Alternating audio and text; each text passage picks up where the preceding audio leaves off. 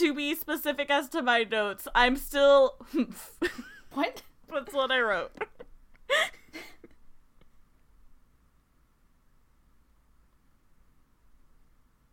What?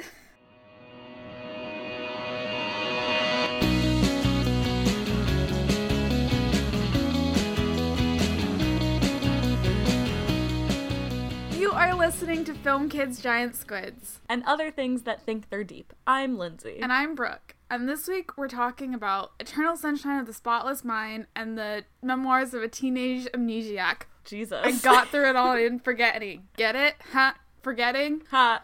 Ha. I'm so good at I jokes. would have forgotten some.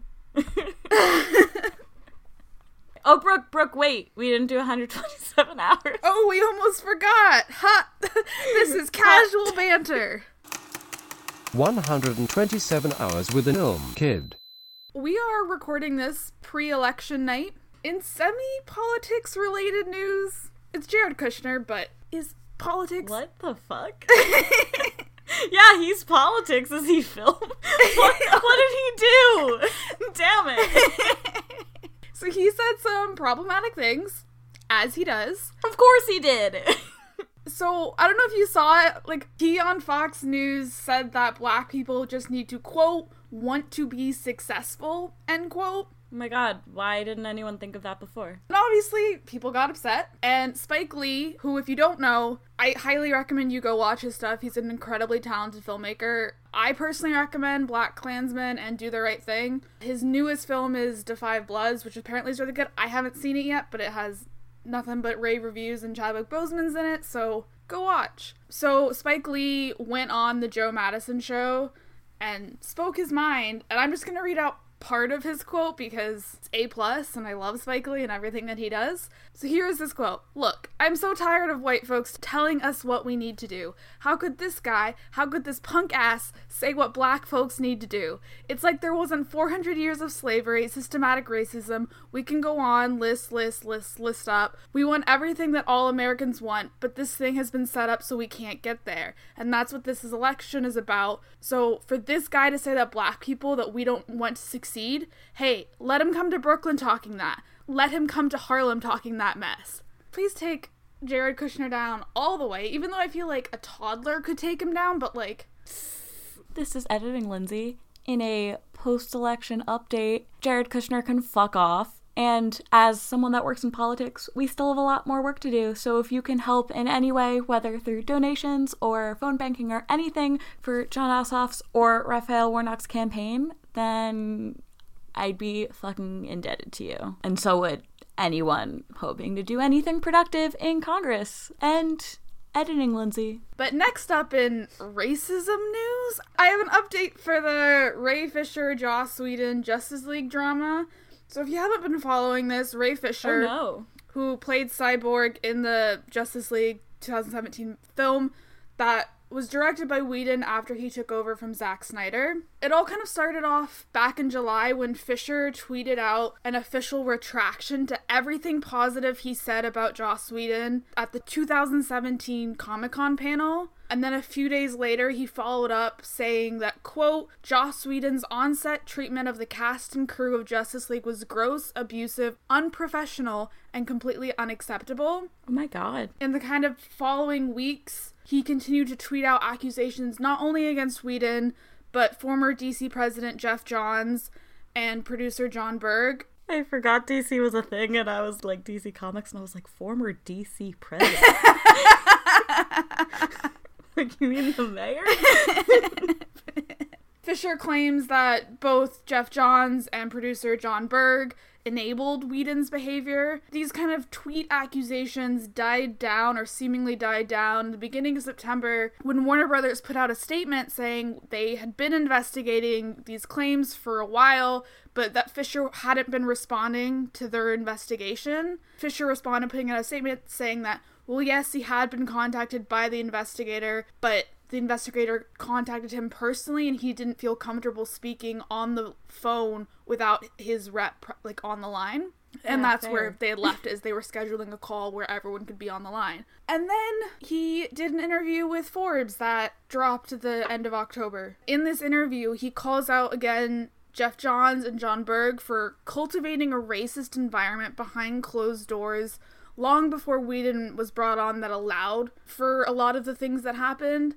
And he says that, quote, "The erasure of people of color from the 2017 theatrical version of Justice League was neither an accident nor coincidence." According to Fisher, his role was diminished, and several other roles held by people of color were either also diminished or cut entirely from the film. Wow. A representative of Whedon responded to the article saying these decisions were made before Whedon was even brought on, that it wasn't his choice. But it is important to note that the characters that the article and Fisher mentioned as being cut are all going to be in the Snyder Cut that's being released next year. So whether it came from Whedon or the studio, it clearly wasn't part of Snyder's vision, although he is getting a 4-hour movie. But also, like, Whedon didn't, like, I'm sure he had the original content and then came in and didn't say anything. But yeah, but if the studio's demanding these changes get made, sometimes the directors kind of have their hands tied. That's fair. I'm sure Joss Whedon would have had some sway had he really wanted to. Fisher also says that he was told that Whedon had ordered the complexion of an actor of color be changed in post because he, quote, didn't like the color of their skin tone. Wow, I'm sorry you can't light black people well because you never took the time to learn how to.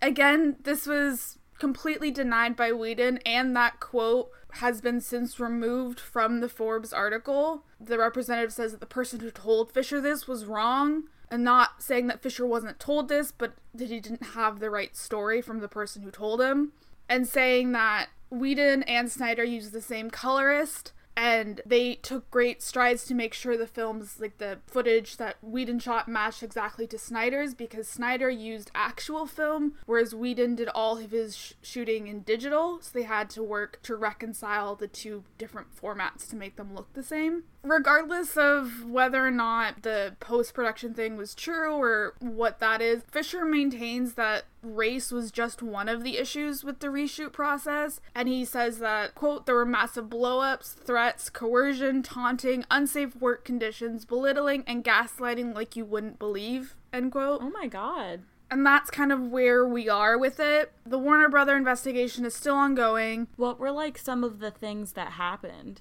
A lot of Fisher's tweets were just kind of vague, just saying that Whedon was creating this unsafe work environment. Maybe he'd get in trouble for saying. Yeah, especially now that there is an investigation. He can't really be too specific. In the Forbes interview, he says, like, once the, like, investigation has been closed, I will be coming forward with specific details. He did tweet out saying that Jeff Johns had called him into his office after he and his agent tried to take his complaints up the proper chain of command. Jeff Johns supposedly told Fisher that he could end his career, that he was going to come after his career if he continued to behave this way. So fucked up. Yeah. Whedon doesn't have, like, a stellar reputation. People really don't think he's a great guy. Like, in a way that, like, it's not surprising. Yeah. Jason Momoa did support Fisher's claims when he was making his initial tweets, being like, and the people that allowed this environment to happen should also be held accountable, referring to people like Jeff Johns and John Berg. I was just gonna say, I hope they can, like, I don't even know what happens. Well, yeah, I mean, Jeff Johns is no longer, he stepped down from DC, and obviously Whedon isn't involved in the Snyder Cut. I think generally Zack Snyder's version was always seen as more, like, had more diverse characters, so hopefully the Snyder Cut better received all around. Hopefully that, and hopefully these people can't go to other sets and, like, do the same shit. Yeah, I mean, Joss Whedon's gonna... But, like, I don't know, like, legally or, like, employment practice-wise, how you do that. I guess you just ruin someone's reputation, so people don't want to work with them. I don't think there's any, like, legal precedent to be like, this man can no longer work. Fucking ruin them. Let's go. But now we're gonna get to some slightly better news and talk about some trailers. Ooh. But first is a trailer for a project that I'm absolutely not going to watch. It is Songbird. Songbird is the Michael Bay produced thriller about COVID. The trailer alone, which is like, I don't know, 4 minutes, gave me anxiety. I could I feel not. like I'm gonna watch it because, like, you know when you're like, today's a day where I can handle just being more sad. No. I'll watch it on one of those days. That's not its goal. People are calling it like a modern exploitation film, which I'm not going to get to what that is. Just wait until our Breakfast Club episode. The plot is that it's COVID-23. There has been a lockdown for, I think it was like day 215. There's like a militia plot line. There's this guy it's just a lot going on. Okay, like, same. Welcome 2020 election. I don't like it. And then it's like, you take your temperature with your phone every day, and if you get a fever, they come and find you. Oh, that would be so convenient. Right? I mean, I have like I don't want people to find me, but like, wow, that would be so convenient. This movie is like an anti-masker's prediction of what's gonna happen, you know? Yeah. And it just like, I don't need to watch that. And also the fact that it was filmed in lockdown. If I wanted to be a QAnon person and view the world, I would simply do that. I don't need to watch this movie. Yeah, let me just, especially because it was filmed in LA, I'm like, let me just open my door. Let me peer out into the world, except with better tech. Okay, but like, straight up the National Guard was in tons of cities. The National Guard was here. Like, it was like a block from my apartment. They had their like millions of trucks. It was very alarming. But anyways, moving on to what I will be watching is Mank. It's coming onto Netflix. It will be in select theaters in November, but who the fuck is going to theaters? So Mank is directed by David Fincher off of a script from his late father, Jack. Aw, I didn't know he was doing stuff. Yeah, it stars Gary Oldman and Amanda Seyfried and others. It's about Herman Mankiewicz, who co-wrote Citizen Kane with Orson Welles. And it's shot to mimic the era of when it takes place, so it's shot to look like a 1940s movie. Oh, that's cool. Also, the soundtrack is by Trent Reznor and Atticus Ross. Hell yeah. Okay, using of course only I'm seeing period authentic instruments. Oh my god. Like, sign me up for this. So is it like movie. big band-esque? From what I heard from the trailer. Ooh. Hollywood loves a self-referential movie, so without a doubt, this is gonna go up for 1 million Oscar noms. So if you wanna understand what's on the ballot, I'm telling you now, this is gonna be down the ballot. And also, it's on Netflix.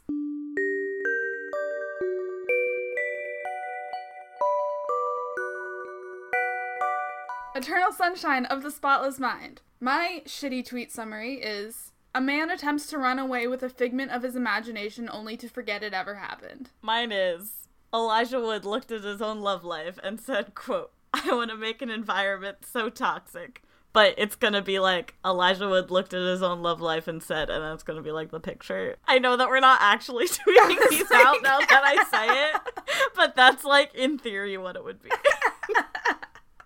Eternal Sunshine was directed by Michael Gondry and with a script by Charlie Kaufman. Kaufman also wrote like Adaptation and Becoming John Malkovich, so he's like known for his like mind-bending stories. Eternal Sunshine was nominated for 2 Oscars and it won for Best Original Screenplay. Some fun fact about the development of this movie: the concept came from conversations between the director Michael and his friend Pierre Bismuth. So Pierre had this idea of erasing certain peoples from your mind when a friend was complaining about her boyfriend, and he asked her, would you erase your boyfriend? And she was like, absolutely, 100%, get him gone. And so originally he just had this idea for an art experiment, which was he would send cards to random people saying someone they knew had erased the card's recipient from their memory. Imagine if he went through with that idea. Like, imagine opening your mail. I'm upset that he didn't. The movie starts with Joel waking up. He goes to his car and sees that it's been damaged, and he assumes it's the car parked next to him. And writes thank you. Like a very passive-aggressive. Which, like, from him would be passive-aggressive, but from the car next to him, yeah, like, who had nothing to do with it. It's just, like, getting down to the car and just seeing, like, a thank you note, and they're like, what? You're welcome.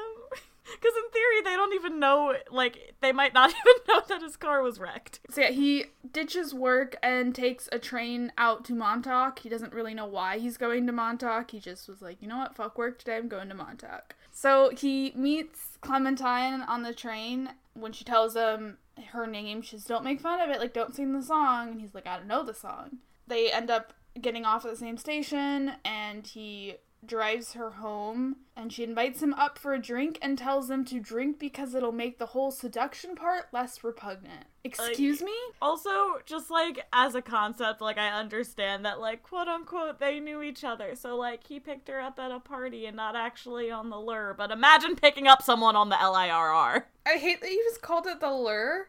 Is that a thing that people do? It's a thing that I do. I'm sure some other people did.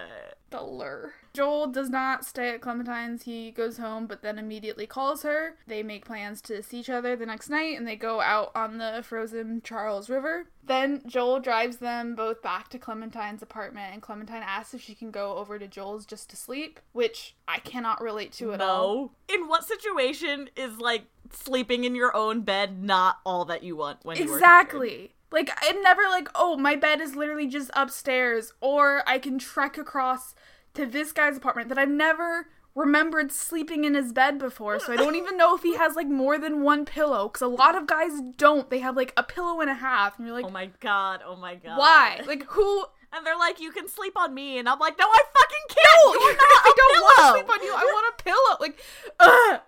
Why would I ever want to do that? Clementine goes inside to grab her toothbrush, and some guy, who we later learned is Patrick, walks up Elijah Wood.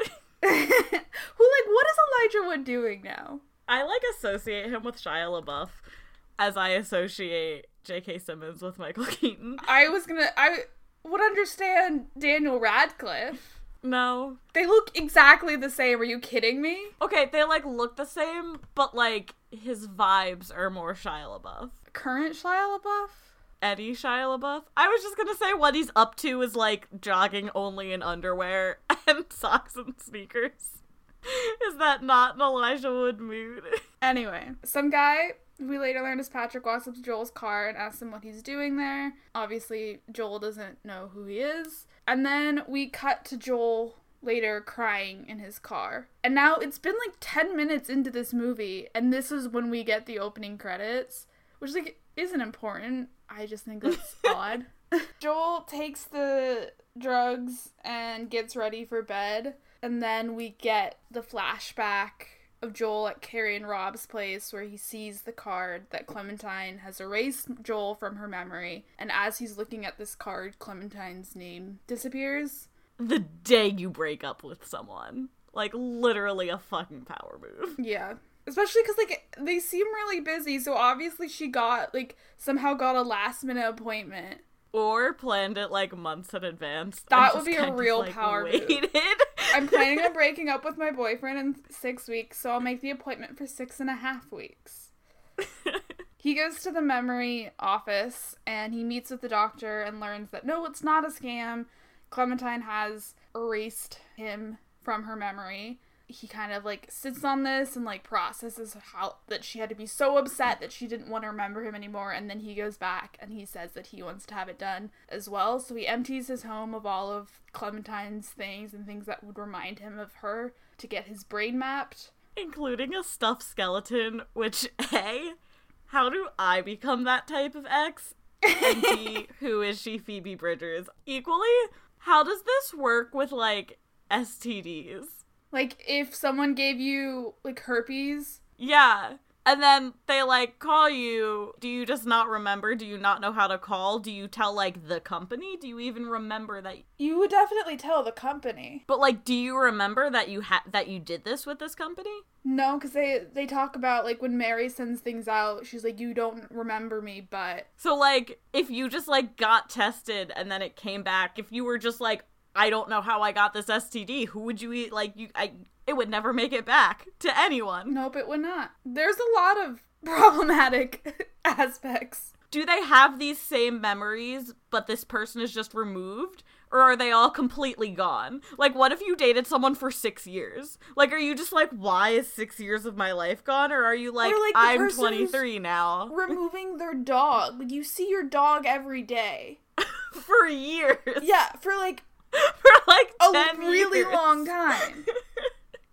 There must be some way to, like, only erase the part, remember still that have you, your life go on. Yeah, because Mary still continues to work for him, and if she had unless she started as seemingly a new person. Like, she was like, hi, I'm applying for this job. And everyone, no, because everyone at the company would have had to pretend that didn't happen. Yeah, no. She definitely was, like, still just working there. So he's in his home, like, asleep, and the memory deletion part starts happening.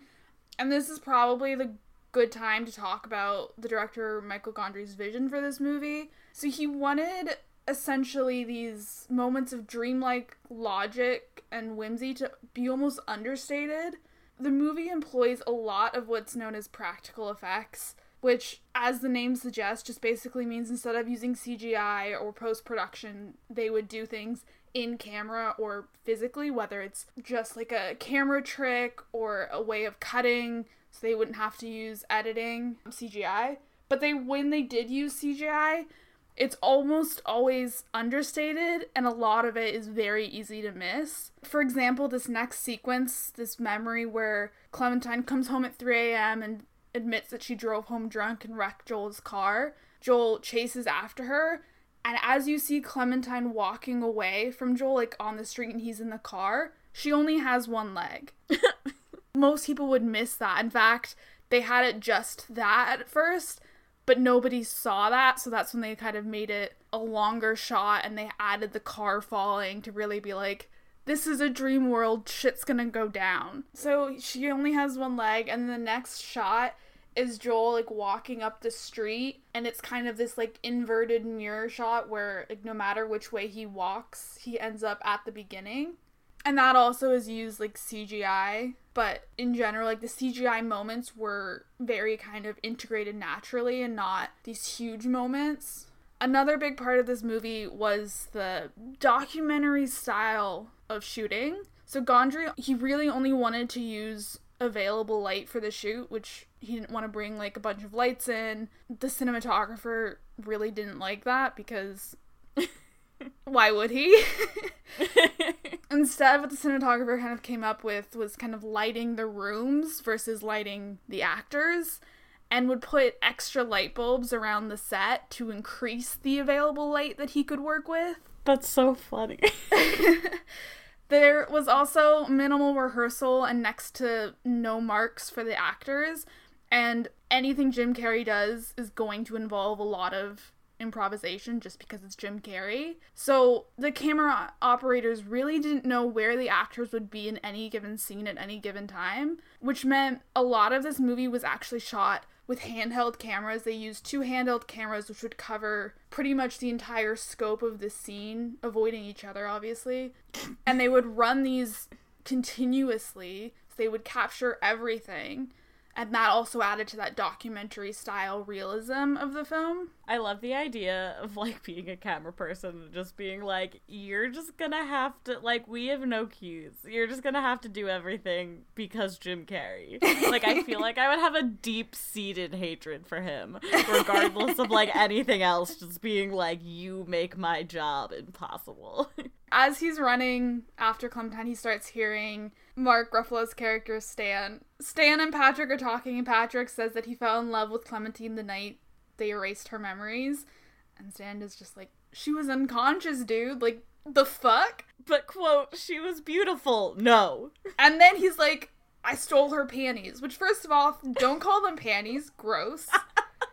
Second, don't steal people's underwear in general. So Stan seems to be really upset by this, and then, like, 5 seconds later, he and Patrick are just laughing about it. We go to another memory, and Joel and Clementine have that argument at the flea market where Joel tells her that she isn't ready for kids, she couldn't take care of one, and they fight. Then at the apartment, Mary comes over. Patrick talks to Clementine on the phone. In his memory space, Joel hears this and tries to see who's talking and goes back to that bookstore and tries to turn him around, and it's the back of his head first, like, twice. That shot always, like, any of, like, the faceless shots, like, that really freaks me out. I hate face shit. That's, like, I feel like that's why Slender Man really gets me, because I'm like, I hate things without faces. I don't know why. Also, all these coworkers are way too fucking close with each other. 2 of them live together, and then the other 2 were dating, and then there's the whole thing with the boss that we're not even gonna get into, but I'm pretty sure only the 4 people fucking work there. Yeah. And they're all too close. They're all way too close. So then, on the phone, Patrick calls her Tangerine, and that alone, I hate.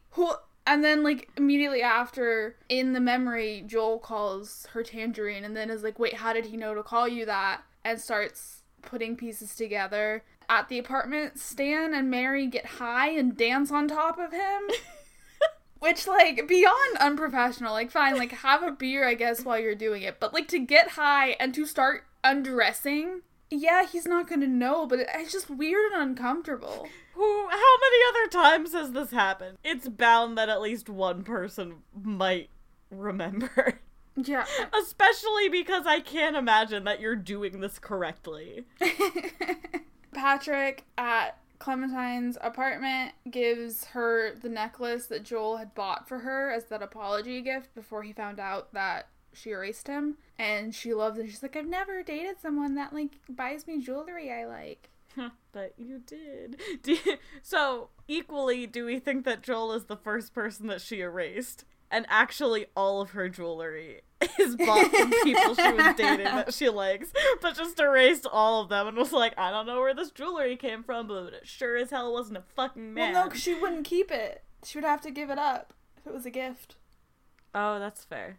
So she just wouldn't remember any of the jewelry. Yeah, she wouldn't remember any of the jewelry. She wouldn't ever remember any jewelry that she's been given if she erased someone else. So then, in the memory space, Joel and Clementine are under the blanket, and Clementine's, like, talking about her insecurities, and Joel, like, begs to keep that memory. And then we get that memory of them on the river, but it disappears, and he starts screaming that he wants to call it off. Forgetting the entire beginning of this fucking movie. Yeah. Like, you just experienced all the shitty parts. Mary and Stan are, like, even more naked and still dancing. Joel attempts to run with Clementine. They're running through Joel's memories, and Joel puts it together that Patrick is using Joel's and Clementine's memories to become him, almost. If you have, like, this entire knowledge of, like, being able to, I don't know what all he knows. Oh, he has the description of, like, their tapes of each other. Like, why are you like, yes, this is desirable. This entire relationship is what I want. Exactly. I know, like, I can understand, like, being like, oh yes, like, this is how it starts well. But, like, where does he think it's gonna go? She literally went and erased him. Clearly this didn't work out. And not even like, okay, I'll learn from Joel's mistakes. Yeah, it's not like, oh, here's where he went wrong, I won't do that. It's just like, no, I'm gonna do everything that he did. Including give her the gift that, like, she never even got. The same tricks from the Stalker book. So in the memory, like, Joel's telling Clem what's going on, and she says, well, you should just wake up. And he's just like, oh, like, it's that easy. And then it kind of is that or easy. Explaining this concept to a memory. Clementine tells Joel to take her to a memory where she doesn't belong and they can just hide there. And so they go into Joel's childhood memories. They start on that rainy day one, and then they go to the kitchen where he's 4 and hiding under the table. And this is another practical effect. This scene didn't use CGI to make Jim Carrey look small.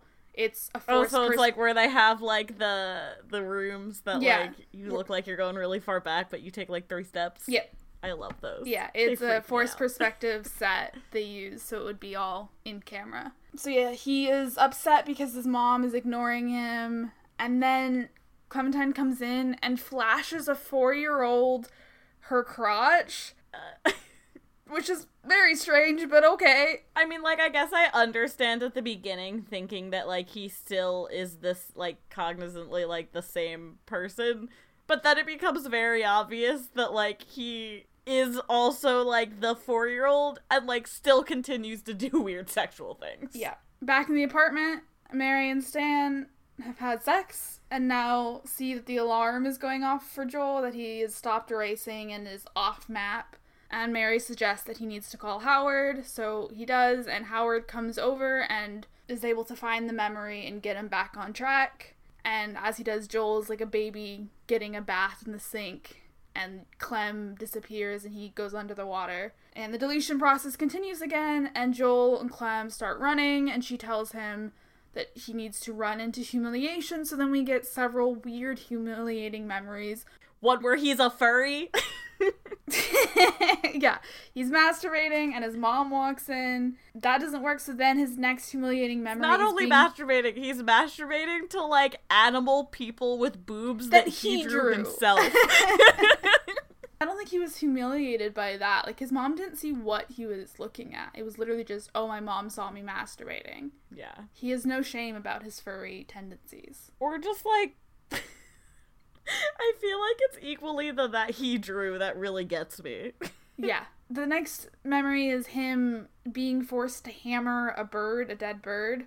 Sure. But Howard continues to keep finding him and kind of getting him back on track of the memory deletion process. So they are in Montauk, and Clementine wants to go to their house, and Joel tries to drag her away. In the apartment, Mary and Howard start talking. Stan steps out. Mary and Howard start making out, and Howard's wife shows up, and Mary learns that Howard and her have had an affair before. I'm just gonna call her MJ because her name is Mary, so it's the same. So I feel like I would love to see a movie just about, like, MJ's entire, like, progression of this, but also, like, underlying concept of, like, did they have a thing, or was it, like, he was her boss and is in a weird position of authority and abuse of power, and he had her memory erased so he could continue to do whatever he wanted without repercussions, and, like, this could also just possibly exist in this society at the same time, where it's just, like, people can just erase your memories and then continue to do shit without any sort of repercussions, and I'm like, it's implied that, like, it was a sort of, like, a fair thing, but, like, he didn't have his memory erased. Yeah, I mean, I think you can't just have your memories erased because they need to create that map while you are conscious of it. But I mean, Stan could have. I think him being in a position of power and making her do it is a different argument. Yeah, because she works there. I think he made her, but strongly encouraged, being like, we agreed that this is what we needed to do. Yeah, I don't know. That dynamic is, like, both so uncomfortable and equally, like, I want to know more about, like, said universe where, like, this is not only happening, but then, like, what does MJ remember? Is she able to then, like, remember MJ. These? Yeah, it is, like, debatable, like, what people remember after it. They couldn't have erased all of her memory of him because she obviously still needed to know her boss. Yeah. And also, like, she still has that crush on him. Presumably you erase, like, memories of people, but not, like, associations with them. So, like, you would still emotionally have some sort of familiarity. In the memory, Joel and Clementine are at the bookstore, and Clementine gives her "I'm not a manic pixie dream girl" speech. And, like, the books turn white around her as, like, it's starting to really fade. To which also he was like, I understand, and I wasn't doing that to you, but I still thought that you were gonna save my life. Yeah. It's like, Mary, she goes back to the office and ransacks the place and finds her tape and listens to it, where she kind of learns that she did agree to it. So then we go in Joel's memory. Quote. We get them meeting for the first time at that party on the beach. And apparently stealing food off of someone's plate isn't rude, it's intimate. He then sings the Clementine song to Clem. Clem says that she's gonna be gone soon. And so they go to their house, that random house where Clementine breaks in. And the house begins falling apart around them. And the tide starts coming in. This is also another practical effect. The production team accomplished this by building the corner of a house on the beach and allowing the tide to rise into it. Ooh. They hired a special team to place the set in the water, but this team refused due to perceived dangers. So the director, in response, fired this team and had production, including the actors, producers, place the set in the water. Which, like, is so problematic. Like, that creates such an unsafe film environment. Like, yeah, it looks great, my dude, but if something went wrong, you would have ended your career. Joel in the house says that he wishes that he stayed the night of the memory, and Clementine says, why don't you stay now? And he says they can't, like, the memory's done. And so instead they do a pretend goodbye, and Clementine whispers, meet me in Montauk, into his ear, and we get the final flashes as all the memories of Clementine disappear. Which is also, like, him self-imposing he should go to Montauk to, like, be able to know where she is, etc. How does she know to go to Montauk? No fucking clue. To be fair, she goes other places too. She wants to go to the river. Clearly, like, her memory deletion didn't work properly. Yeah. It's not like she was at the river when Joel was at the river. Like, they're both in Montauk. That's a far way from New York City. That's like at least 2 hours on the train. Yeah. Again, the entire movie is Joel with a figment of his imagination, and somehow it works out for him, but Joel wakes up the next day, and it's that same first day. On his pull-out couch bed. Look, he has a mattress, though. That's so, like, clearly, probably it was one of the things he got rid of because he bought it with Clementine because he's a man and can't have his own furniture, and Clementine was like, how dare you live like this? You're buying a bed frame. Wait, so, like, that's the extent of, like, the memories you need to bring back? Say you were, like, married to someone and, like, bought a lot of your shit together and then got divorced. Would you have to be, like, everything in this house? Yeah, probably. Is part of it? Like, and then you have to wake up and just go somewhere else? Yeah. Well, you probably, if you, like, were married, got divorced, you probably would be getting new stuff anyway. I assume doing it the day of the breakup is very rare. I would assume it would be, like, months later when you've, like, tried to move on with your life and you're like, I can't, and so then you go and get this person erased. Wild speculation. So Joel wakes up, it's the same day that we first saw in the beginning of the movie, except now we get this intercut with the Stan and Mary storyline. So Stan sees Mary, she's quit, and she kind of confronts him and asks if he had anything to do with her memory wipe, and he denies it, and kind of hints that maybe he knew something, which is obviously lying to her, but, like, whatever. She gets into her car, and it's revealed that she stole all of the files and tapes from the office. Nice, MJ. We're back at Clementine's apartment where she's getting her tape. So she gets back into the car with Joel, and she plays it, and he freaks out, kicks her out of the car. And also when you start listening to it, and it's like, you and this stranger dated. Tragically. Horribly. Why would you keep listening to it with him in the car? If I heard my own voice and I had no memory of saying it, I don't think I would be cognizant enough to be like, I need to stop this. I'd be like, what the fuck is going on? That's fair. But I also wouldn't listen to, like, suspicious mystery tape that's like, you don't know me, or the fact that this exists, with the, like, new stranger I'm trying to date. She didn't know that it was about Joel till she put the tape in. But, like, it's still, I wouldn't listen to that tape. Like, I would not listen to a strange tape sent to me in the mail. That's something I'd want to do alone. I would probably be like, what the fuck? Actually, that's a lie. I would probably listen to it. I'd be like, this is weird. But I would listen to it, but I'd be like, actually, you can drive home. I have a suspicious tape to listen to. I don't know. I might be like, well, whoever I'm with, I'd be like, I just found this really suspicious tape. Want to see what's on it? Because you don't know that it's going to be your voice. You don't know what it's going to be. That's fair. If I was mailed a tape cassette today, I would have no way of playing it. Send it to me. I'll put you on speakerphone. I'll play it. What if I'm forgetting like, erasing Lindsay you, is a Lindsay? fucking What bitch. if I erased you? Don't trust her. Remember that podcast? Don't do it. I wouldn't know to send it to you if that was the case, though. But, like, circa, like, when we were still in Boston. Yeah, if what if I did this while we were still roommates? Which is also the case. What if you get into, like, some horrible fight with your roommate, and then you're both like, I'm gonna erase you? I would assume you would move out before you erase someone, because you can't be like... I feel like there's two different things, so I'm talking more of, like, there would be a lot of valid reasons to want to completely erase someone, centered in, like, abuse and trauma that I would understand. Yeah. But I feel like there's also another side of people that are, like, so petty and unable to deal with things that they would be like, I'm gonna do it, and I'm gonna do it now. And they wouldn't think through, like, yeah, I have to move, they'd be like, no. And with a certain amount of money, I'm sure the office would do it. I'm sure when you were like, I want to erase my roommate, they'd be like, okay, you need to live somewhere else before you can do that. And then you'd be like, oh, okay, I'll move. Or you can lie. They do it in your house. Yeah, your roommate's not always there. You'd be Lindsay, like, when you and "She I moved shared out. a room, She moved imagine out." some people coming in. Okay, but also, like, imagine them having sex over my unconscious body. If I came home, but it did. if I came home to people, like, dancing above you while you were unconscious with a machine on your head, I would not know what to do. Getting you erased from my mind. Yeah, I think I would, like, close the door and then probably the next day be like, hey, Lindsay, who the fuck are you friends with and why? And you'd be like, who are you? And I'd be like, I'm your roommate. Like, what do you think this extra bed is here for?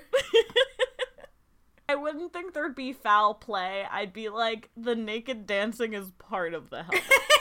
What? It makes it work? Just because, like, why wouldn't they be? It's a ritual. I don't know. Clementine then goes over to Joel's apartment where he is playing the tape that he received about Clementine. They kind of have this conversation where present Joel, who has forgotten, is kind of trying to contradict past Joel. She's like ranting about her hair and how stupid it is, and he's just like, I like your hair. Clementine leaves, Joel runs after her and says, wait, and she does her same speech again and says, you'll find things about me that you don't like and I'll grow bored of you and feel trapped, and Joel just goes, okay. There's the shot of them running on the beach in Montauk, and that is Eternal Sunshine of the Spotless Mind. There's equally, like, a part where, like, he's, like, saying something, and Clementine is just kind of like, I don't do that. And Joel's like, yeah, I believe you. It's like, why are you also believing this stranger compared to, like, a past version of yourself? But, I mean, you would find yourself more trustworthy. B, I actually kind of take that back, because if I heard a past tape of myself, I'd probably be like, I don't even know. I don't know who I'd believe. I wouldn't trust anyone in this situation. I would just be like, I'm just gonna leave entirely. The situation is, Lindsay, you're hearing a voice, your voice telling you that I'm a shitty roommate. And then you're also like, I'm not a shitty roommate. And then I'm like, I trust you, but I also trust me. Yeah. I would just move out. That would be the reason that I move out. Thank you, procedure.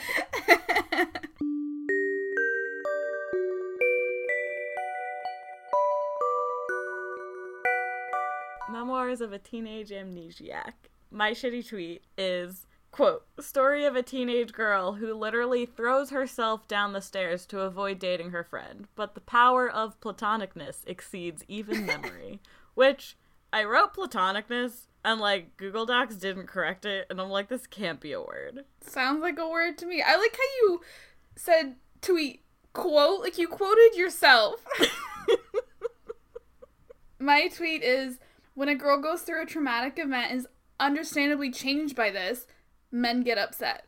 Most of my notes are being like, she literally had a traumatic brain injury and lost 4 years of her life. She's allowed to do things. So much of it is just like, what the fuck? No, stop. Like, I'm like, she's allowed to quit yearbooks. She's allowed to do this. She's allowed to be like, don't kiss me, Ben. I don't know. The director, because I did not take my own notes. His name is Hans Canosa. He is from Holden, Massachusetts. And I was, like, trying to look up, because I just wanted to know, like, why was this, like, a Japanese movie when the novel version of it is very American. And I was like, well, maybe the director is Japanese. He's not. He's a white dude. But he, like, first off, like, really hasn't done much. But, like, his background that's, like, plastered on everything that's about him is the wildest, like, 3 sentences. It's, Canosa was born in Holden, Massachusetts, USA, where he received a fundamentalist Christian education from his parents. Because their beliefs did not support films, Canosa did not go to a movie theater until he was 17 years old. He chose to attend Harvard University, for which he was disinherited by his parents. Who gets disinherited for going to Harvard? I have no words. Yeah. Is this because we didn't know that the other movie was directed by the director of Shrek, and you were like, just in case that happens again, we need to change that? I'm still upset by that. Post-grad and Shrek, who would have thought they had anything in common? Not me. If only Michael Keaton and J.K. Simmons were in Shrek. They could have been, and you wouldn't know. They could have been, and I... if they are to this day, I still don't know. Opening scene, there's a montage of people taking a bunch of school photos, but the story begins with Naomi tripping on a full cup of coffee that is just placed at the edge of the stairs, and at the risk of breaking her nice yearbook camera, falls down to, like, catch it, and is knocked unconscious. She remembers nothing of the incident and thinks it's 2005, which also, to mentally live in 2005 right now, but is missing the last 4 years of her life. The person who took Naomi to the hospital tells her, quote, "I told the paramedics I was your boyfriend, so you wouldn't be alone," end quote, "but I'm also not your boyfriend. I'm also not your friend. I just want to be your boyfriend," which, you can't do that. Naomi and her dad try and go over what she can and can't remember, and then she jokes about forgetting her mom died, and then her dad just, like, doesn't really understand how to go about that, and was like, it was longer than 4 years ago, and then she's like, haha, just kidding. Which, fucked up thing this movie jokes about, as well as, like, handling death in general, mental health related or not, which also a lot of problematic aspects of mental health. So, in the book, Naomi is also an adopted kid. Like, that's a huge plot point of this whole thing, is that she, like, doesn't feel like she belongs, that she, like, doesn't have a past because she's an orphan, and they just, like, completely got rid of all of that. They very much keep the tone of I didn't have a past in a very, like, Lobster-esque way. If she's like, she doesn't have a past and I don't have a past, so, like, we can date. Because, like, again, I haven't read this book since it came out, but the name of the yearbook isn't Futurama or whatever the fuck it's called in this. But, like, it's, like, the name of their school, like,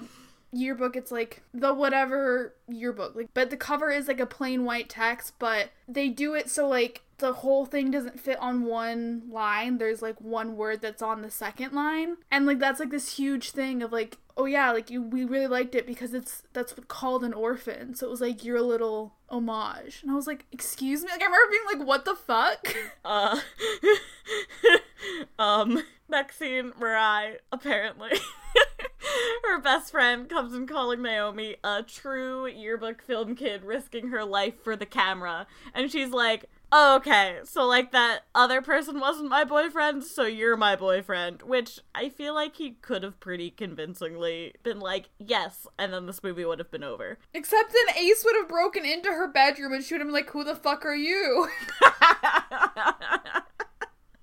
But where I was like, LOL, your boyfriend would never come visit you in the hospital. He's not like that, which... Red flag number 1. 17, red flag. What do you mean he wouldn't come visit you in the hospital? But Naomi's like, oh, do you know Yuji, the seemingly random dude that pretended to be your boyfriend? But he's like, oh, he just moves here, knows nothing about anyone. Also a red flag. That if I'm like, who is this person that took me to the hospital? And none of my friends know them. And also, like, pretended to be my boyfriend. And almost tried to, like, had the plan to convince me with brain injury that I was his girl. Like, that's a really fun, like, yeah, he didn't go through with it, but he thought about it. Naomi goes home from the hospital and finds out that her and her actual boyfriend are tennis stars of the school, and as she's falling asleep, Ace, her boyfriend, the fucking name of her fucking tennis player boyfriend, which is stupid, this is like climbs through her window. When they're named Love and 40. At first when you said in you, and I was like, who did I name? Ace climbs through her window. A trope that I didn't consciously realize was in every single movie until now. Despite knowing that she was just in an accident where she loses her memory, kisses her anyway, and then is like, oh, you don't remember me? Like, no, Ace, you ain't special. She lost 4 years of her life. He specifically says, I didn't think it was possible you could have forgotten me. So he knows that she doesn't know him. And it was like, but I'm gonna kiss her and make it better. We're not doing this meet me in Montauk shit. You're not a good enough person for that to even be an option. Which neither was Clementine. And then he panic uses tongue.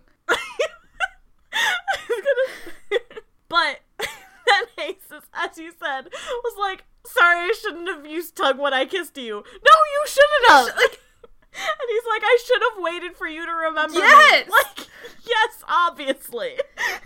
Regardless, he gives her tennis sweatbands and leaves. Next scene, Naomi goes back to school, and Alice, who is Emma Roberts, is the only person in this entire movie, honestly, who's straight up just like, here's a tip, you don't have a memory, my name is Alice, because you don't know that, obviously. Another thing that you don't know is that we're not friends. So in case you're not sure, just know that we're not. Yeah. Naomi goes to the greenhouse in the school as if this is High School Musical, and Yuji follows her and gives her his jacket And his because shirt. she's cold, and shirt, and then is being like, sweet, and like, I'll walk you to class, and then as soon as he gets there is like, excuse me, you're wearing my jacket, you should have dressed warmer, fuck you. Naomi then says, your book is lame, why do we do it? And Mariah's like, you'll figure it out, you love it, you made the yearbook theme, Futurama, to which I was like, oh, Futurama, like this show exists in this universe? But it's actually Future and Camera, which instead I hate. And also, he says a good yearbook can create a good school. My senior yearbook was such trash garbage. We had entire sections, like I think it was the entire sophomore section. Instead of actual quotes, would just be insert student quote here. Like that was printed in the final yearbook for the entire, it was like 20 pages. Oh, that's so good.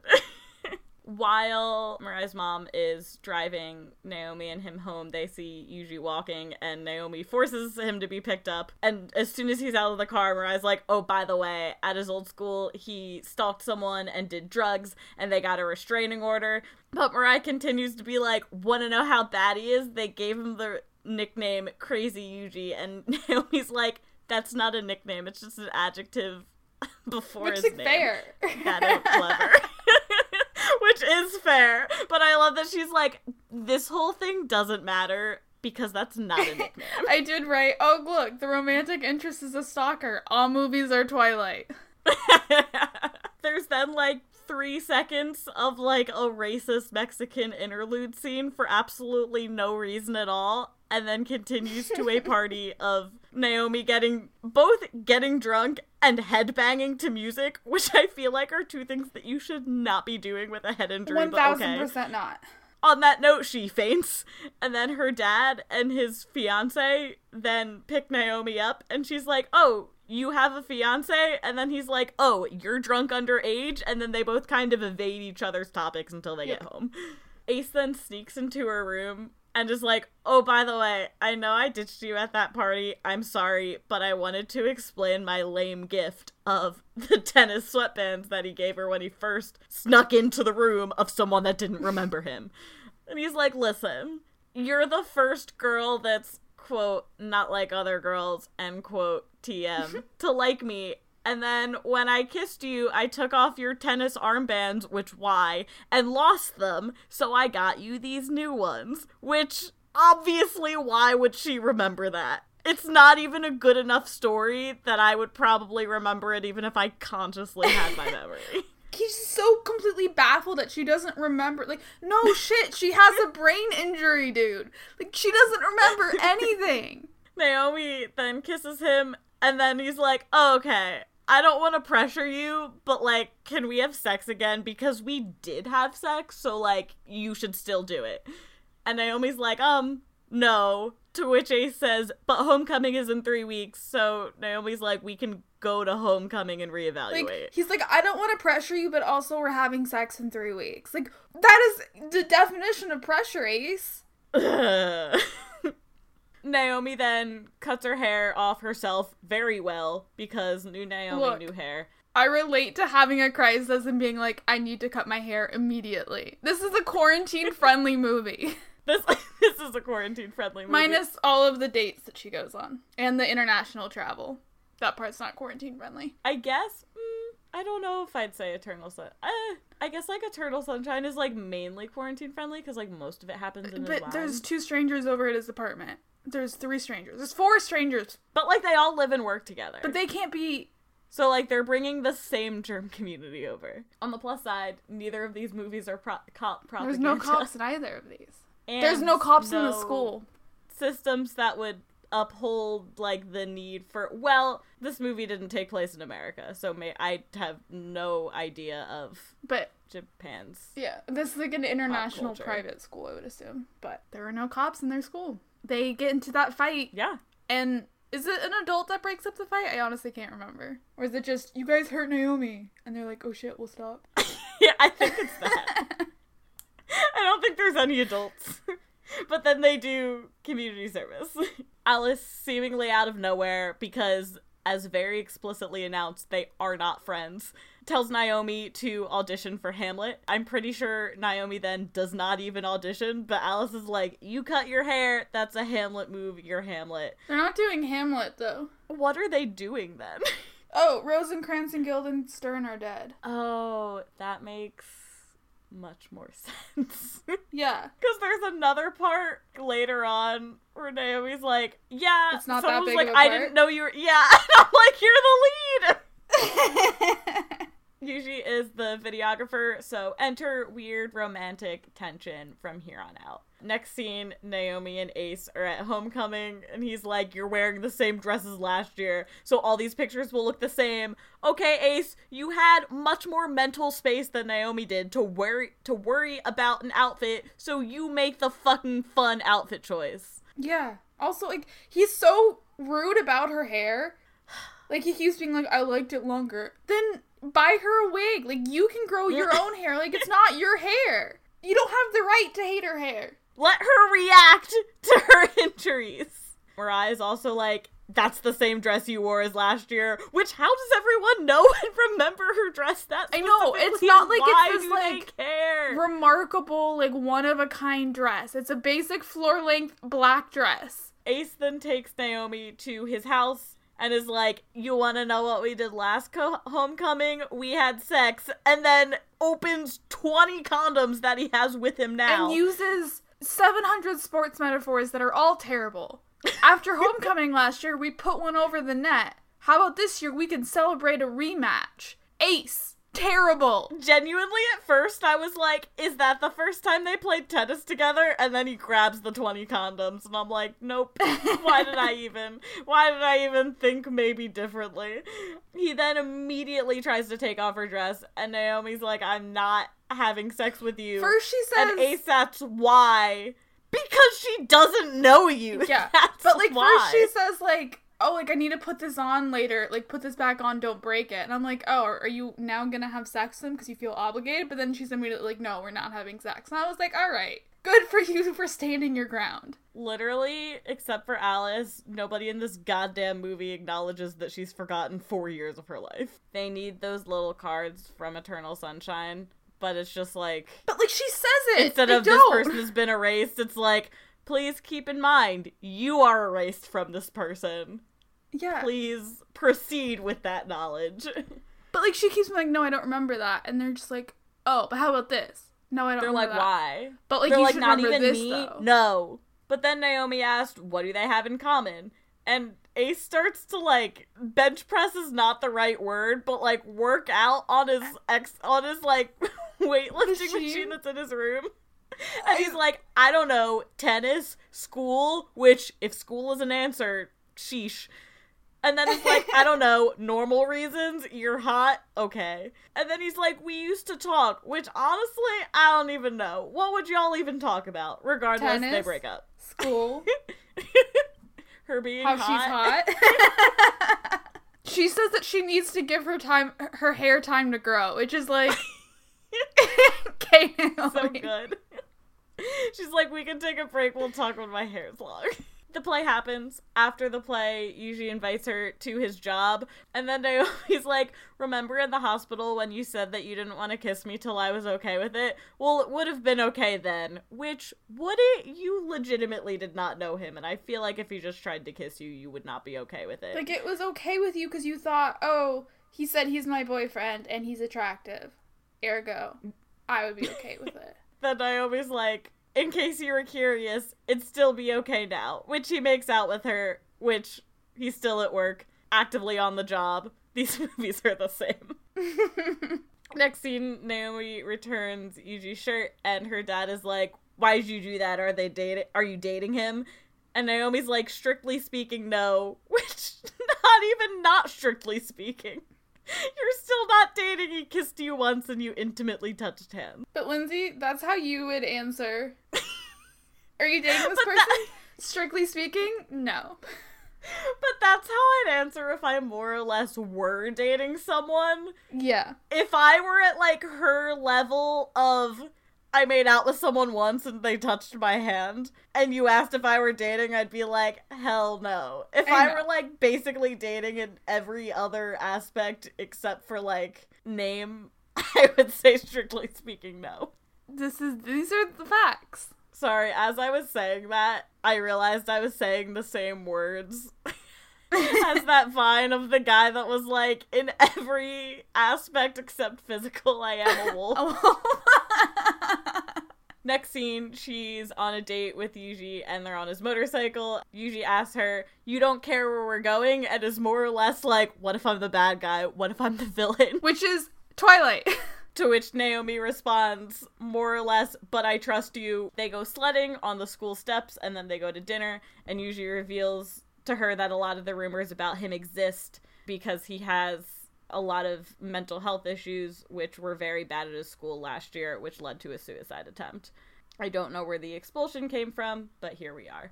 In school the next day, Naomi is warned that she has a D in her photography class and is at the risk of failing, which is now when I want to go over how this school is working. Does she get no leniency for not remembering anything from the past 4 years? She at one point says that she remembers, like, math and biology. Like, she sounds like she remembered, but she clearly didn't remember French. But also, was she just, like, expected to go back to school as a normal student immediately after?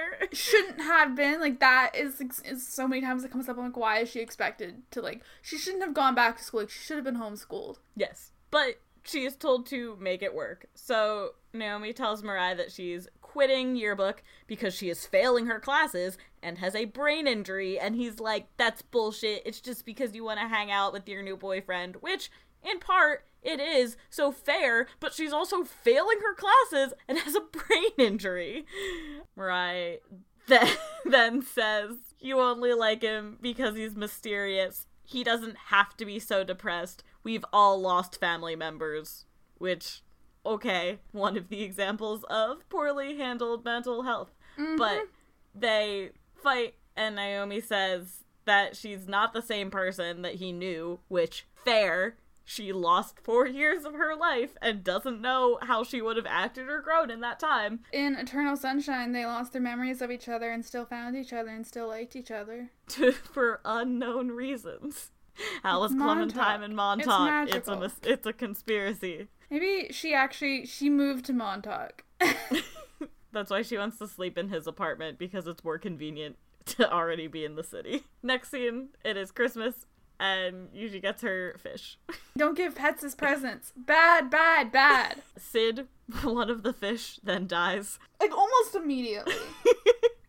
Like, that's why you shouldn't give pets as presents, because now she would feel so guilty. Her goth fish just died, which symbolized her emo boyfriend. Ugh, I should get a fish to symbolize my emo boyfriend. I don't have an emo boyfriend, but I should get a fish to symbolize him. You get the fish, and then you have to date someone emo and be like, oh yeah, this fish symbolizes you. Oh, when did you get it? 6 years ago. Yuji then comes to help Naomi with her film project, which is them getting old cameras and throwing them in the air, breaking like 20 plus cameras for this film project, which, like, the concept, cool. Retelling the pictures of her injury by, like, physically making the cameras do what she also did, but breaking a lot of cameras. Mirai then comes, and for the first time in this whole goddamn movie is like, wow, Naomi, you should, like, be careful with your head. You should be wearing a helmet. And all the characters are like, maybe you're right. He's like, because you fell. And then Naomi says, I didn't fall. I took a dive, and I remembered it.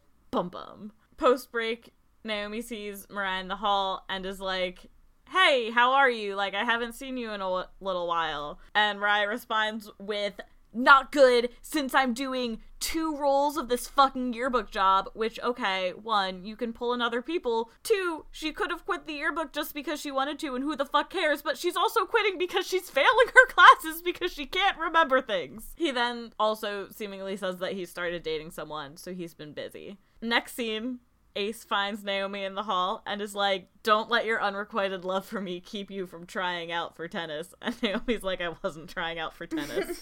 But upon seeing Ace talking to her, Yuji then attacks him in the middle of the school day, and when Naomi tries to break them up, Yuji accidentally punches her in the eye. Mirai comes in to pull Naomi out, which means he also gets detention for technically being involved in the fight. He applies to USC, I think for film, and gets in and goes for like a welcome students weekend. Naomi Is that what finds happens? it. She finds In their shared locker. I know. Do you remember at high school when people would share lockers and couples would do that? I did not even use my locker, but it freaked me out when people did. But that place is usually in LA, to which he's like, I want you to visit, and I'll buy your airfare. So Naomi flies there. She doesn't let her dad know that she's going to LA. She just goes. Yeah. And she's like, Yeah. I have to do something for yearbook. Like, clearly her dad doesn't even know that she's quit yearbook. But he leaves her there at the airport for at least 2 hours after she lands and is like, sorry, there's traffic in LA. Which, yes, duh, you should have planned for it. To which I said, you can arrive at LAX and be, like, in the traffic of just, like, being at LAX. Like, not even, like, oh, I was on, like, the interstate or the highway and, like, got off the exits. Like, you were, like, past the sign that says LAX, will be over an hour and you're still not at the arrivals gate. Like, it is a hellhole nightmare zone. Oh my god. LAX sucks. But Naomi said, like, I'm excited to go to your school. And Yuji's like, actually, we're not going to my school, we're going surfing. To which they go to the beach. And he's like, oh, you know what? We need a surfboard to go surfing, which I don't have. So they sit at the beach instead. To which Yuji is like, actually, there's a surfboard at my dad's house. I'll be back in an hour. Doesn't let her come. Seemingly many hours later, Yuji comes back without a surfboard and was like, sorry I took so long. I went to Marilyn Monroe's grave, and then all these people kissed her grave, and I was upset because no one's kissed my brother's grave because no one knows who he is. And I wanted to go and visit, but I forgot where his grave was. And I'm late because I spent hours searching for it, to which Naomi thinks that that's the appropriate time to tell Yuji that she loves him.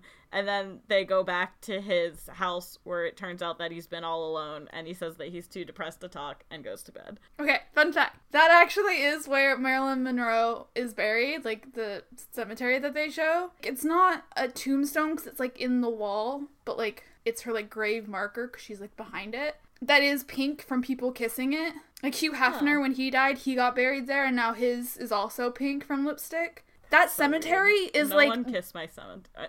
No one kissed my cemetery. All of it. No one kissed my grave. That, like, cemetery is... You can't wander for hours. Like, it is literally, like, not even, like, a block big. Essentially, there's, like, a little, like, the indoor part where, like, Marilyn Monroe is buried. There's, like, a couple, like, walls of people. And then there's, like, the tiniest amount of lawn space where people are buried. And also, there's no way that his brother was buried there. That is, like, complete bullshit. Listen, we don't know who his brother is. Yeah, I guess if he's someone really famous, that part bothered me. And also, like, I was like, is it problematic that I could immediately identify that this is the correct burial site of Marilyn Monroe? I was like, it's fine. But my point is he couldn't have wandered there for hours. Like, he could look at every gravestone in there and be done in 20 minutes. Naomi's dad picks her up and is obviously like, you're grounded because you flew to LA without telling anyone. But, like, he doesn't even seem that mad. Like, he gets over it pretty quickly. Yeah, I'm assuming that he's, like, more worried than mad, but Naomi then says that she, too, needed to get away because she's starting to remember who she was. And Yuji likes me because we both don't have a past. And if we don't have that in common, then what's the point? That's just as bad as being like, what do you have in common? I don't know, tennis, school, what do you have in common? We don't have a past. What? Next scene, Naomi finds out that Yuji has been hospitalized, and Naomi asks Mirai, because he's her best friend, if he'd go visit him in the hospital with her, to which Mirai says, why would I do that? Dude, you're her best friend. I'm sorry she doesn't want to sleep with you and quit one activity and still continue to try to be your friend. More specifically, what he says is, quote, why would I have to do that for you? end quote. And then gives her a mixtape of artists who have died by suicide, which is so fucked up.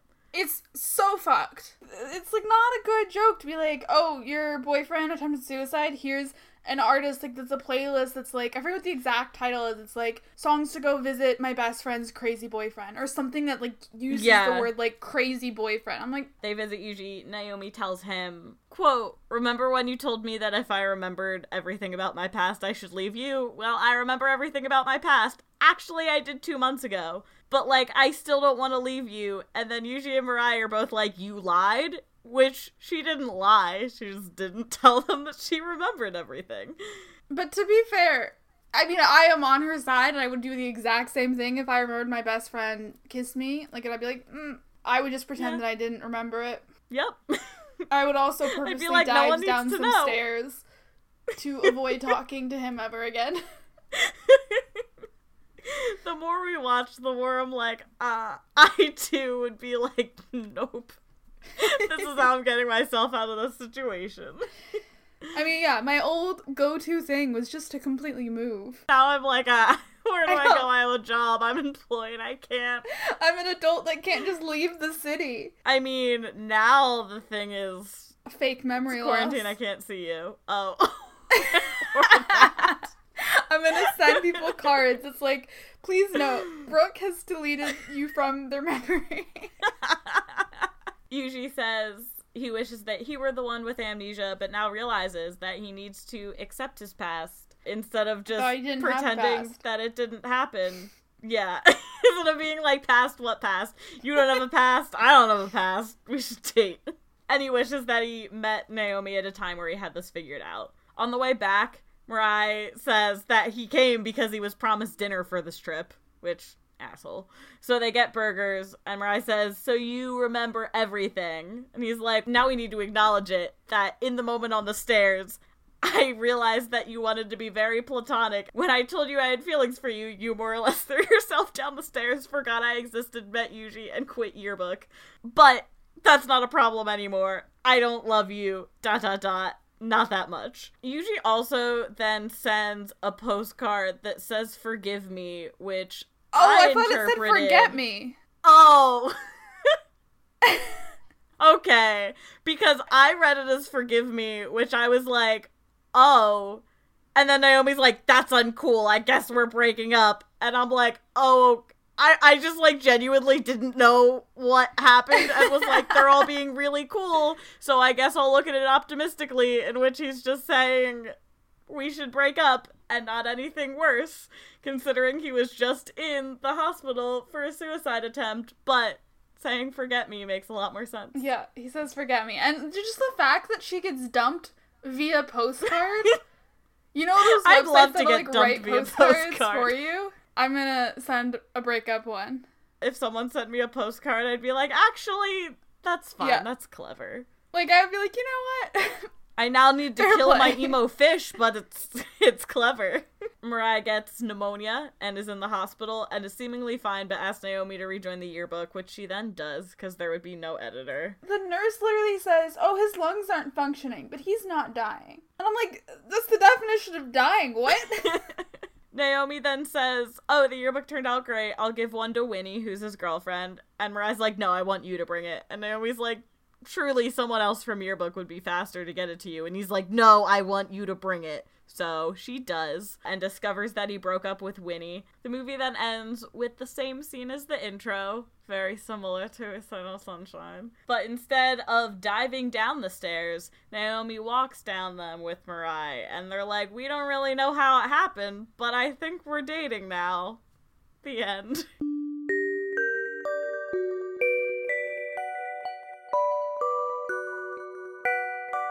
Which movie did you prefer? Oh. Obviously not the Amnesiac one. I mean, obviously I like Eternal Sunshine more, but when I was obsessed with shitty teen YA books, when I was, like, in middle school, I think I would have liked this more because it was more dramatic and romantic and, like, excessive. And, like, as a 7th grader, that's all I cared about. So, I feel like what would be my ideal would be I want to see the Eternal Sunshine universe, but like from MJ's perspective. Stop calling her MJ. This isn't a Spider-Man crossover. Her name is Mary. But to see her entire, like, how did her thing with her boss actually go down? What did she think that her life was? How does it go after yeah, like I want to know blowing the up this fallout. company? What's the repercussion of like all of these people? Like what happens to all of these people? Like, do their memories come back? Are they like so permanently gone? I'd watch the procedural TV show about her having to help various people that she just abruptly mailed their memories. And, like, having to, like, help them work through that trauma. I'm sure a lot of them also aren't just, like, this shitty relationship ended. Like, I'm sure a lot of them are actually, like, very traumatic events that they're like, I don't want this to be a part of my life. If you like this episode, share it with... Doesn't matter who you're gonna share it with. We already forgot. Ha! Back to that! We got banter! Ha. Or find us on social media. We are at Film Squids Pod on Facebook, Instagram, and Twitter. Visit us at our website at filmkidsgiantsquids.com. This podcast was recorded by Brooke Hoppy and Lindsay Buttle. Intro music is by the band Polyaction. Transition music is by Satine. Editing by Lindsay Buttle. Until next time, squids.